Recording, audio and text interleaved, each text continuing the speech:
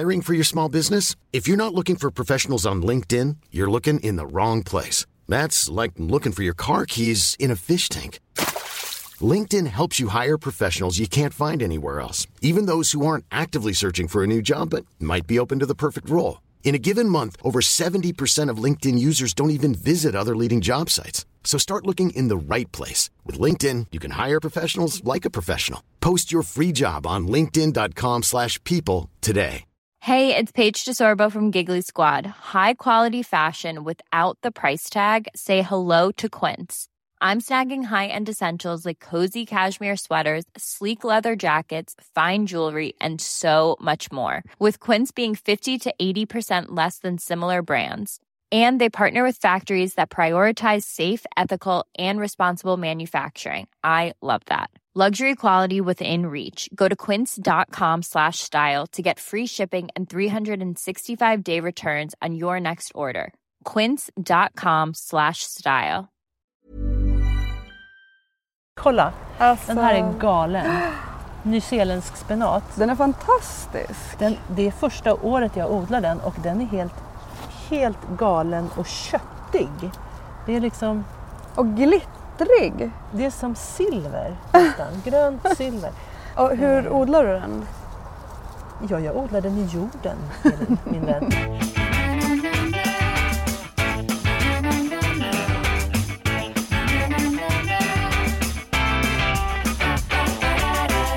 Nu är vi här igen, Elin och jag och grönsakslandet. Och vi står vid min odlingslott i stan, men innan vi ska ge oss hän åt allt som växer.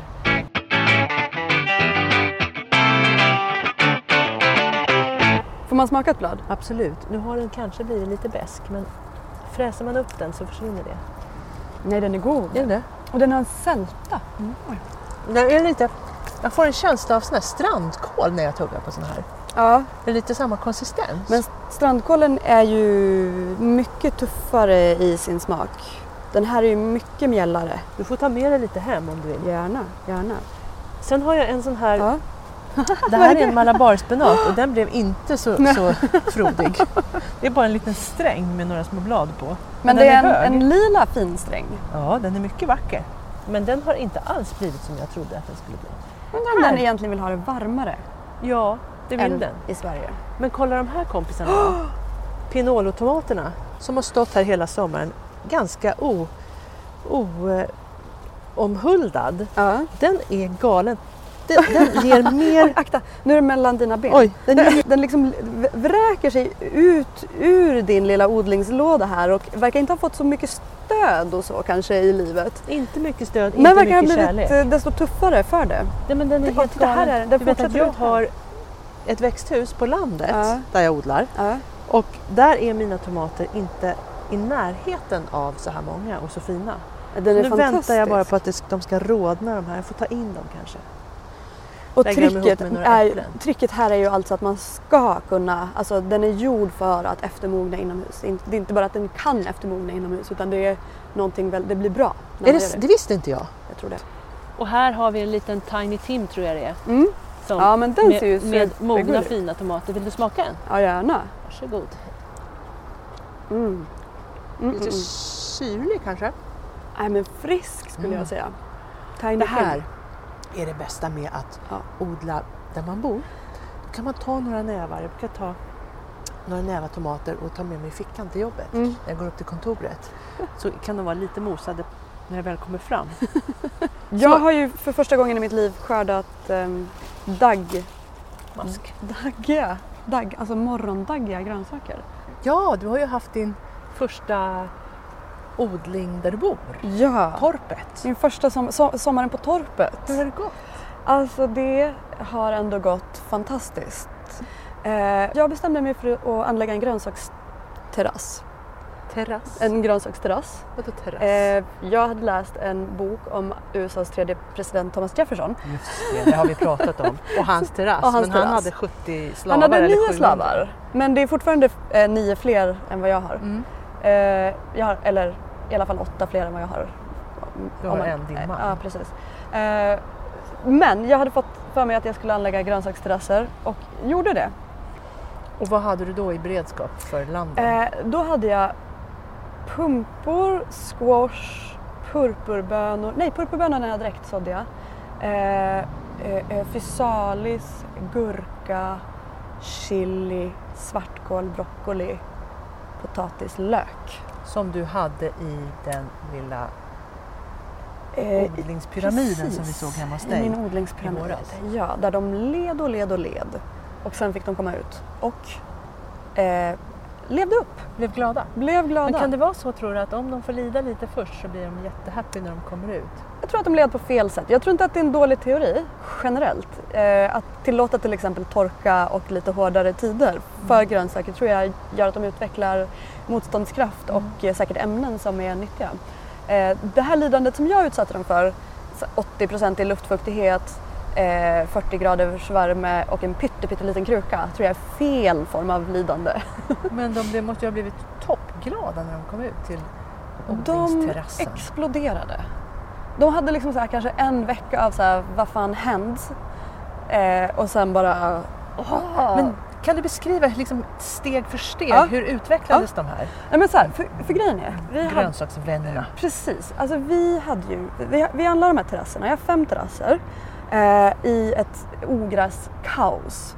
Okay. Så jag visste att jag skulle aldrig kunna ha öppen jord liksom. Men vad gjorde du när du anlade dem då? Jo, precis. Då byggde jag dem som en lasagne. Så jag började liksom med halvt nedbruten kompost. Först byggde jag upp de här små väggarna liksom för varje terrass och plattade till gångarna. Och sen så började jag med liksom halvt nedbruten kompost och lite kvistar och löv och sånt som jag hittade liksom, runt om på torpet. Sen så på det la jag gödsel. Sen på det la jag ett tunt lager jord. På det la jag ett blött tidningspapper. Och på toppen av det la jag liksom ogräs som jag inte ville skulle ha kontakt med jorden. Alltså sånt som jag hade rensat ut på olika ställen men som jag inte ville skulle ha jordkontakt. Nej, för de skulle liksom inte kunna rota sig. Precis. Sen, det här tidningspappret är blött. Så då hackar jag bara upp ett litet hål. Och så där stoppar jag ner min planta som kommer direkt ner i gödselkompost. Och lite så här förmultnande ogräs där under. Och det älskade alla utom bönorna som tyckte att det var lite för starkt. Vad händer med dem då? De gör superstora härliga blad. Och sen så tog det väldigt lång tid innan de förstod att det var dags att börja göra bönor. Tappade fokus, blev förvirrade. Så det var bara en massa kväve till dem? Exakt, precis, som de inte visste vad de skulle göra med. Nej. Hur kom du på den här lasagnen? Det var nog en kombination av saker man har läst och så här saker man bara hittar som man måste göra någonting med. Och en jordbrist. Du och jag har ju den här ständiga jordbristen. Alltid jordbrist. Och jag vet med mig att om jag lägger tidningspapper i min kompost så bryts det som är under tidningspappret ner på alltså en tredjedel av tiden jämfört med det som bara ligger i en öppen kompost. Så jag hoppades på liksom att den tid som det skulle ta för rötterna att komma ner till den här halvt nedbrutna komposten, att tidningspappret skulle göra att det hade speedats upp så pass mycket så att det faktiskt blev jord där också. Och att det här liksom tunna lagret jord som jag la på toppen precis under tidningspappret skulle räcka för att de liksom skulle hinna etablera sig. Och det verkar ha hänt. Nog om torpet. Jag vill veta, hur har det gått för dig, Bella? Hur har det gått på landet? Här i stan så ser jag ju framför mig, men hur ser landet ut? Det ska jag berätta för dig, att det märkliga är att här i stan, där jag inte har gjort särskilt mycket väsen om mig själv, och jag har faktiskt inte varit här växer det så det dånar. På landet däremot, där växer det bara så det dånar bara på vissa ställen. Åh nej! Kålen är det blev inget. Jag har 2 grönkålstånd, svartkål, som har klarat sig. Allt är bara helt... Antingen så blev det ingenting. De där jäkla spetskålhuvudena, de knöt sig aldrig. Huven, vi har pratat om huven och problemet med knytning. Jag fattar inte, hur ska jag få till det? Nej. Men kålmaskarna har ju varit insane. Ja, helt galna. Kålmaskarna i år har ju varit som det värsta som någonsin har hänt än, typ. De äter så mycket kål så att den kål de inte äter är liksom smutsig av kålmaskbajs. Jag vet, det är hemskt. Och man är så här, du har ju uppenbarligen ätit för mycket. Om du har den här typen av diarré, Då får du ju lugna dig lite. Dessutom så står de här, det som en gång i tiden var väldigt fina grönkålsplantor to be. De står liksom som paraplyspröt, liksom paraplyer utan tyg på. Fruktansvärt. Själva stålkonstruktionen. Det är så som trasiga upp- och nervända paraplyer. Precis, så. Som dödsrunor. The call that didn't, typ. Men annars så kålen, nej. Bondbönorna blev inte något vidare. Däremot så blev purpurbönorna galet bra. Hur mycket som helst. Och gula vaxbönor. Jättefina. Så de har jag plockat. Ja, jättevackert. Det tråkiga är när man kokar dem är att de ju antar samma färg nästan. Nej, men de gula blir ju gula och de purpurfärgade blir gröna. Så det blir en vacker blandning. Jag experimenterar just nu med att salta in mina purpurbönor för att se om de behåller färgen då. Men hur gör du då? Jag lägger i en glasburk, så packar jag hårt. Kanske 5 centimeter purpurbönor som jag har skurit lite snett på längden. Och sen ett par matskedar salt och så knytnävar jag ner det. Och sen så lika mycket purpurbönor till och så ett par matskedar salt och så nävar jag ner dem. Och så fortsätter jag så hela vägen upp till locket. Då blir det som någon slags saltsyrning. Ja, precis. To be continued. Ja. Och mer? Potatisen har också blivit jättefin. Superfin potatis i år tycker jag. Mycket, mycket bättre än något år tidigare sedan jag började odla faktiskt. Samma. Och mycket. Ja. Och det tror jag beror på att jag i år också kupade lite bättre än vad jag gjort tidigare. Jag började alltså med, istället för att bara plutta ner potatisarna så grävde jag ett dike åt dem, la ner och sen öste på. Så ju mer de växte så bara kunde jag, istället för att kupa upp så pytsade jag ner jord och då blev det väldigt bra. Det är superbra. Så att istället för att kupa upp så odlar jag på djupet och då blev det mycket potatis. Då är det också bra för när det regnar, så, eller om man vattnar, det behöver man inte göra med potatis, men generellt så samlas ju vattnet där växten är också. Det är ganska bra. Så potatisen blev toppen. I växthuset har jag en väldig massa tomater som inte har blivit röda. Ganska mycket, men de rodnar inte. Jag vet inte riktigt vad det här är för någonting. Intressant. Gurka har jag där också. Slanggurka har jag skördat väldigt mycket av. Det var väldigt bra. Men det som har blivit allra bäst. Jo, vitlöken. nu tändes det en lampa. Alltså vitlöken. Jag har aldrig riktigt lyckats. Alltså, jag skulle kunna sälja vitlök. Jag har så fina flätor med vitlök. Pissligt. Ambitiöst. Och det är så fin. Har du någon speciell flätningsteknik eller gör du en vanlig fläta bara? Nej, jag kör sån där inbakad fiskebensfläta. Nej, vad då menar du? Nej, men för jag har ju, alltså min dexteritet är ju i stort sett på 0. Liksom. Det är som att jag knappt har fingrar när jag ska försöka fläta vitlök. Så jag är bara alltid på jakt efter enkla vitlöksflätor. De som är på internet är så här Pinterest, du vet så här, den här pysselsajten Pinterest. Som alltid är så här gjorda för människor som kanske är så här knypplingsproffs eller någonting. Jag letar efter en enkel. Det här är väldigt enkelt. Man gör en fläta och så lägger man in en lök i taget och liksom bara fyller på. Så blir ju flätan lite tjockare, men det blir ganska fint. Ja. Men vet du, jag har fått en vitlökspsykos ändå. Eller en vitlöksdepression ska jag kalla det för. Jo, och det är den här förbannade sociala medier-hysterin. För lagom till jag skulle skörda vitlöken, då började jag titta på Facebook. Vi har ju pratat om det här, Bella. Jag vet. Och vet du, folk hade så förbannat mycket vitlök. Så att mina små vitlökar, jag stod där och grät och tyckte att jag hade ingenting. Det var så deppigt. Och sen när jag väl plockade upp dem och fick ihop de där flätorna så inser jag att jag har vitlök så jag klarar mig det här året. Det är ju ett syndrom. Det här är ju ett psykologiskt. Det är ingenting man behöver liksom skämmas för eller någonting man behöver vifta bort. Utan det här är ett modernt psykologiskt fenomen.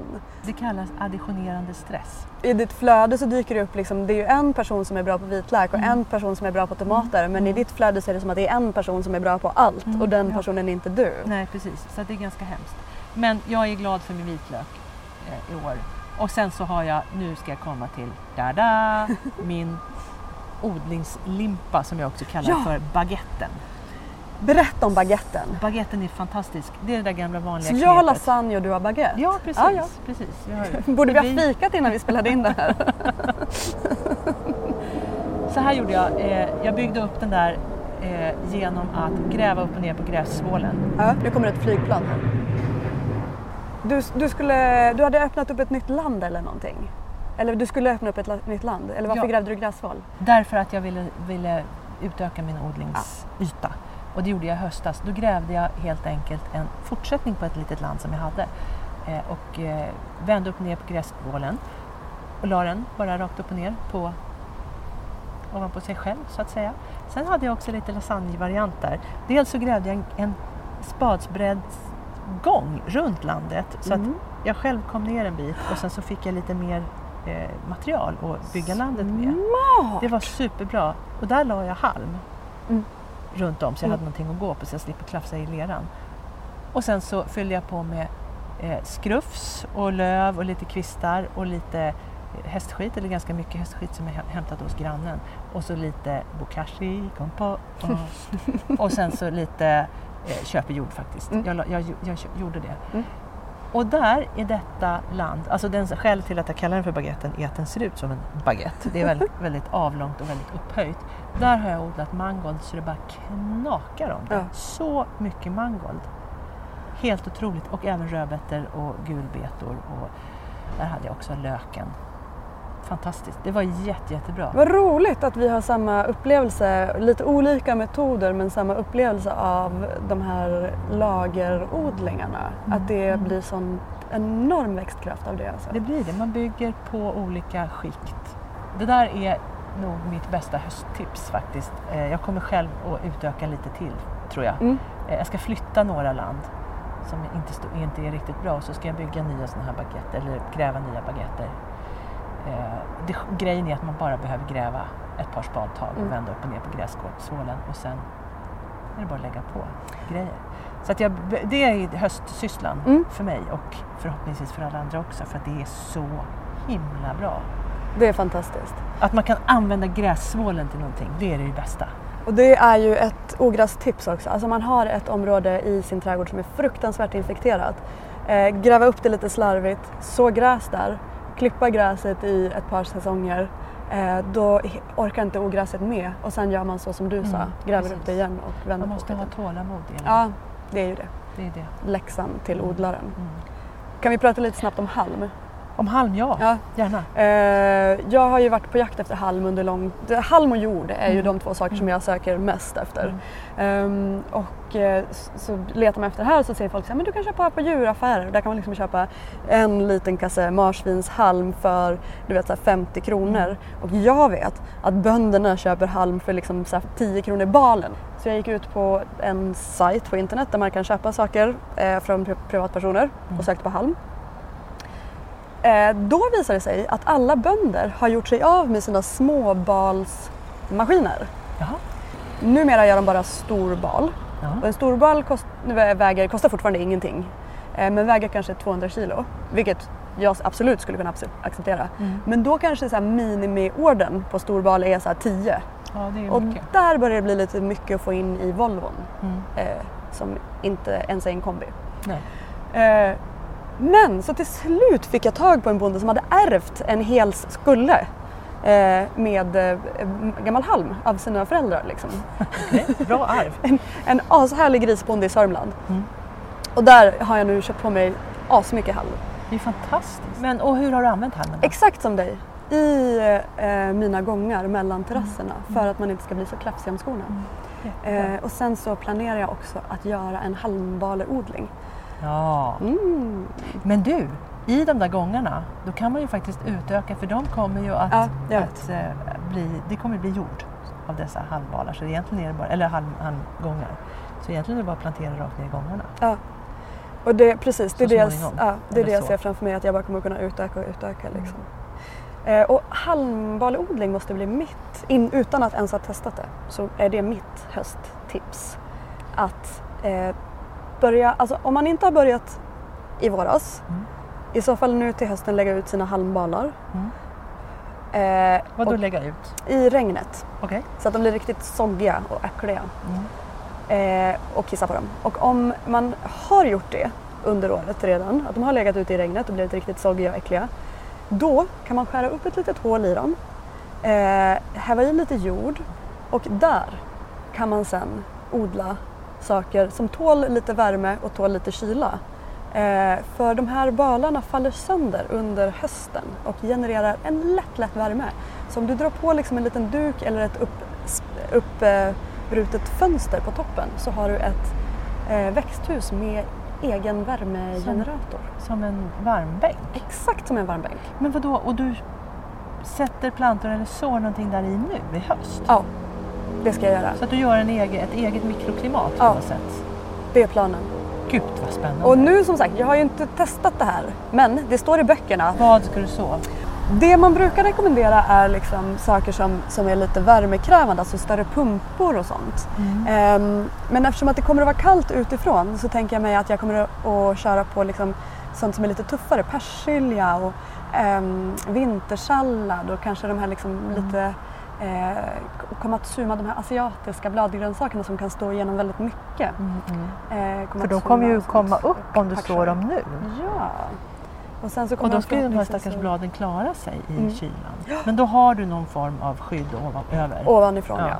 Typ ett fönster eller? Ja.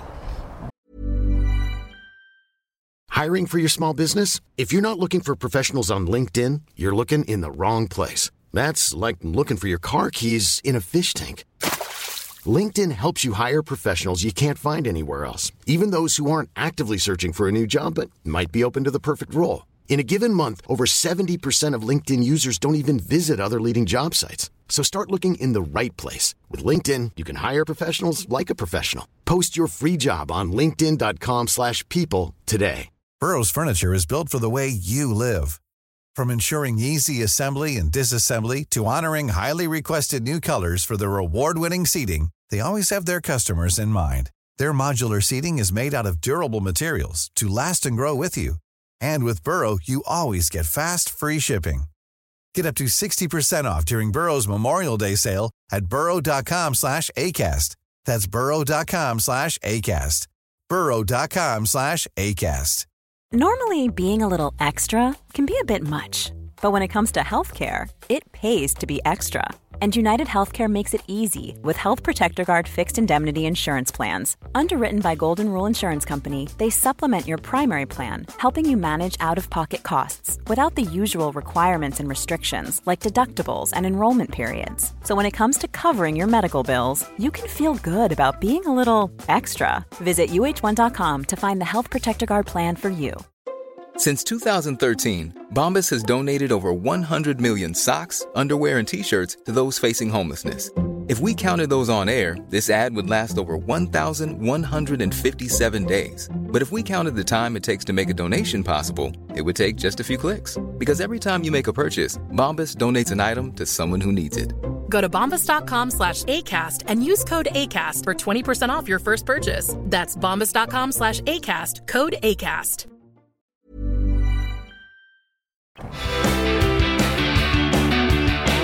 Elin, jag fick ju jädra massa mangold. Vad har du lyckats bäst med i år?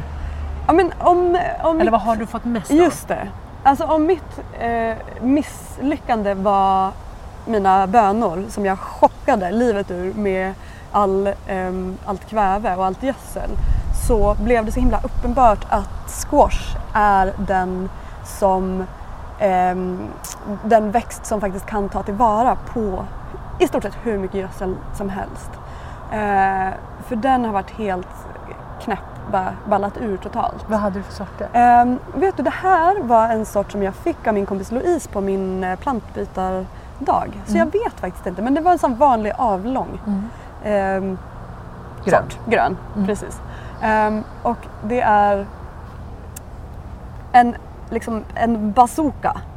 Och jag tänker mig att det här händer mig varje år som jag odlar squash, att jag bara börjar samla på squash-recept. Men vad gör du? Ja, men har du något bra? Vad gör du med squash? Ska vi prata om squash-recept lite senare? Ja, det gör vi. Ja, jag tycker också att vi borde ha som någon form av liksom squash, ett zucchini-summit på våran Facebook. Ett squash-toppmöte. Ja, topp-squash-möte. Där alla får bidra med bra med de squash-recept. bästa squash-recepten. Så gör vi. En sak som misslyckades totalt Och jag fattar inte varför. Det var majsen. Nej. Det blir ingenting. Och jag har försökt år efter år. Jag har aldrig lyckats med majs. Och ändå gör jag precis som det står i böcker. Och som jag själv har läst mig till och skrivit om och berättat om och frågat om. Helt tokigt. Det blir ingenting. Hur ser dödsförloppet ut? Ja, dödsförloppet, det finns överhuvudtaget inget liv. Det är ju det som är problemet. Det blir liksom ingenting. Det blir några små fjösiga spröt som står upp och så tar sig inte. Jag vet inte vad jag gör för fel. Kan vi fråga våra lyssnare? Ja. Är det någon som känner igen det här? Är det någon som kan svara på vad som hänt mig? Är det någon som kan svara på vad som hänt någon annan? Är Bella onormal? Är det här någonting som pågår där ute i landet? Och framförallt, som ingen talar om. Hur gör man en majs? Hur gör man en majs? Just det. Det skulle jag gärna vilja ha svar på. Så att om det är någon där ute som lyssnar och som vet, hojta till vet jag på vårt Facebook-konto. Nu ställer du en fråga till våra lyssnare. Ibland så svarar vi ju på lyssnarfrågor. Just idag så har vi en fråga från vår producent Estrid Bengtsdotter. Estrid undrar, när ska man använda spade versus när ska man använda grep? Svaret är alltid grep, aldrig spade, förutom i de fall då man vänder upp och ner på grässvål. Det är mitt svar. Jag är med dig på det. Jag skulle säga i stort sett aldrig spade om du inte ska bara gräva en grop rakt ner i en väldigt lucker jord. Annars grep. Precis. Men om man då har jättestenhård jord? Det upplevde jag tidigare i våras när jag bröt min grep. Efter liksom 3:e greptaget så gick grepen av och jag var tvungen att gå tillbaka till spade. Och det är ännu värre. Vi går in sen för det börjar blåsa. Nu kör vi Elins middagstips. Lite recept på squash, tack. Squash recept 1. Jamie Olivers inlagda squash. Som man gör i kuber. Kokar i lika delar ljus, vinäger och vatten. Och sen täcker med olja och kastar i basilika eller mynta. En halverad chili och några kluvna vitlökar. Middagstips 2. Mandolinad, alltså tunt skivad på längden, squash, snabbt grillad, överströsslad med hackad mynta, hackad chili och fin olivolja. Middagstips 3. Squash i pasta. Du tar en fin pasta, den här som gör att det inte längre är billigt att köpa pasta, den som är lite knögglig. Kokar den i lite buljong. Samtidigt så river du squash, fräser vitlök, om man äter fisk, lite sardeller. Kastar i riven, alltså ta på rivjärnet, squashen. Kastar i den i vitlöksfräset. Sen här kommer tricket. För den här squashen svettas och vattnar sig. Du fräser den under lock. Sen innan pastan är klar, sån här knögglig pasta tar ju lite tid att koka klart. Så innan den är färdig så tar du pastan med en pastatång och häver över i squashslafset. Sen så skopar du även på några matskedar pastavatten, stärkelserikt pastavatten och låter det koka klart tillsammans. Och ta på mer liksom, om du känner att det är för torrt. Och det sista du gör är att du börjar röra ner finriven pecorino romana. Den här torra salta osten. Och om du tar den i omgångar och rör försiktigt så får du som en risotto-effekt på den här rätten. Där liksom squashen blir krämig och pecorinon blir salt och det blir fantastiskt. Middagstips 4. Squash som bas i en chili con carne. Utan kött gör jag den. Samma sak, man river squashen och då vattnar den till sig när man börjar steka den med tomat och sånt. Så att den blir som bara utfyllnad. Istället för att man har jättemycket tomat eller jättemycket någonting annat. Så blir liksom squashen själva grunden i chili con carne eller chili sin carne. Men sen Bella, du hade också ett middagstips. Vet du, jag kom på att jag har 2. Ja. På squash. Ja. Bellas squashtips 1 är squashbåtar. Man klyver squashen på hälften helt enkelt. Bara klyver den rakt upp och ner. Skopar ur kärnorna som man naturligtvis antingen rostar och äter goda eller så torkar man dem och har till nästa år så att man kan odla nya squash. Och sen där i lägger man en liten röra av turkisk yoghurt och getost eller fårost. Man rör ihop en liten röra, saltar, pepprar, in i ugnen och så blir det som små squashbåtar som man kan ha som tillbehör eller som huvudkomponent i en måltid. Men sen har jag också inlagd squash. Man hyvlar squash på längden i tunna, långa, fina slamsor och lägger in den ungefär som man lägger in inlagd gurka. Ni vet, sån här pressgurka med, säg att det är 1 del ättiksprit, 7 delar vatten och så 3-4 matskedar socker som man rör ihop. Och så lägger man ner det här och då blir det som en inlagd squash som man har som tillbehör till något grillat. Det är så gott. Underbart. Jag vill också ge ett litet smoothie-tips om man har mycket mangold som jag har. Att helt enkelt mixa ner den i en grön drink. Tillsammans med lite citronsaft kanske eller lite pressad apelsin eller någonting och så lite ingefära också kan man ha i. Det här var väl allt vad vi hade för den här gången, men vi kommer tillbaka tillsammans med producent Estrid Bengtsdotter och jag heter Bella Linde. Ja, hej. Och jag heter Elin Hunnes. Hej då!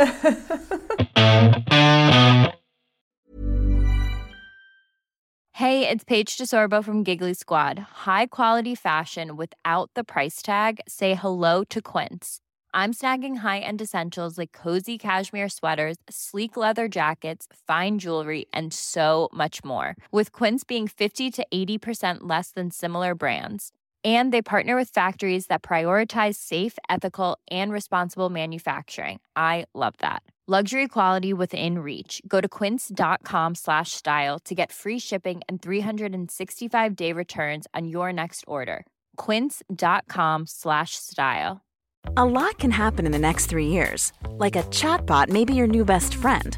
But what won't change? Needing health insurance. United Healthcare Tri-Term Medical Plans are available for these changing times. Underwritten by Golden Rule Insurance Company, they offer budget-friendly, flexible coverage for people who are in between jobs or missed open enrollment. The plans last nearly 3 years in some states, with access to a nationwide network of doctors and hospitals. So for whatever tomorrow brings, United Healthcare Tri-Term Medical Plans may be for you. Learn more at uh1.com.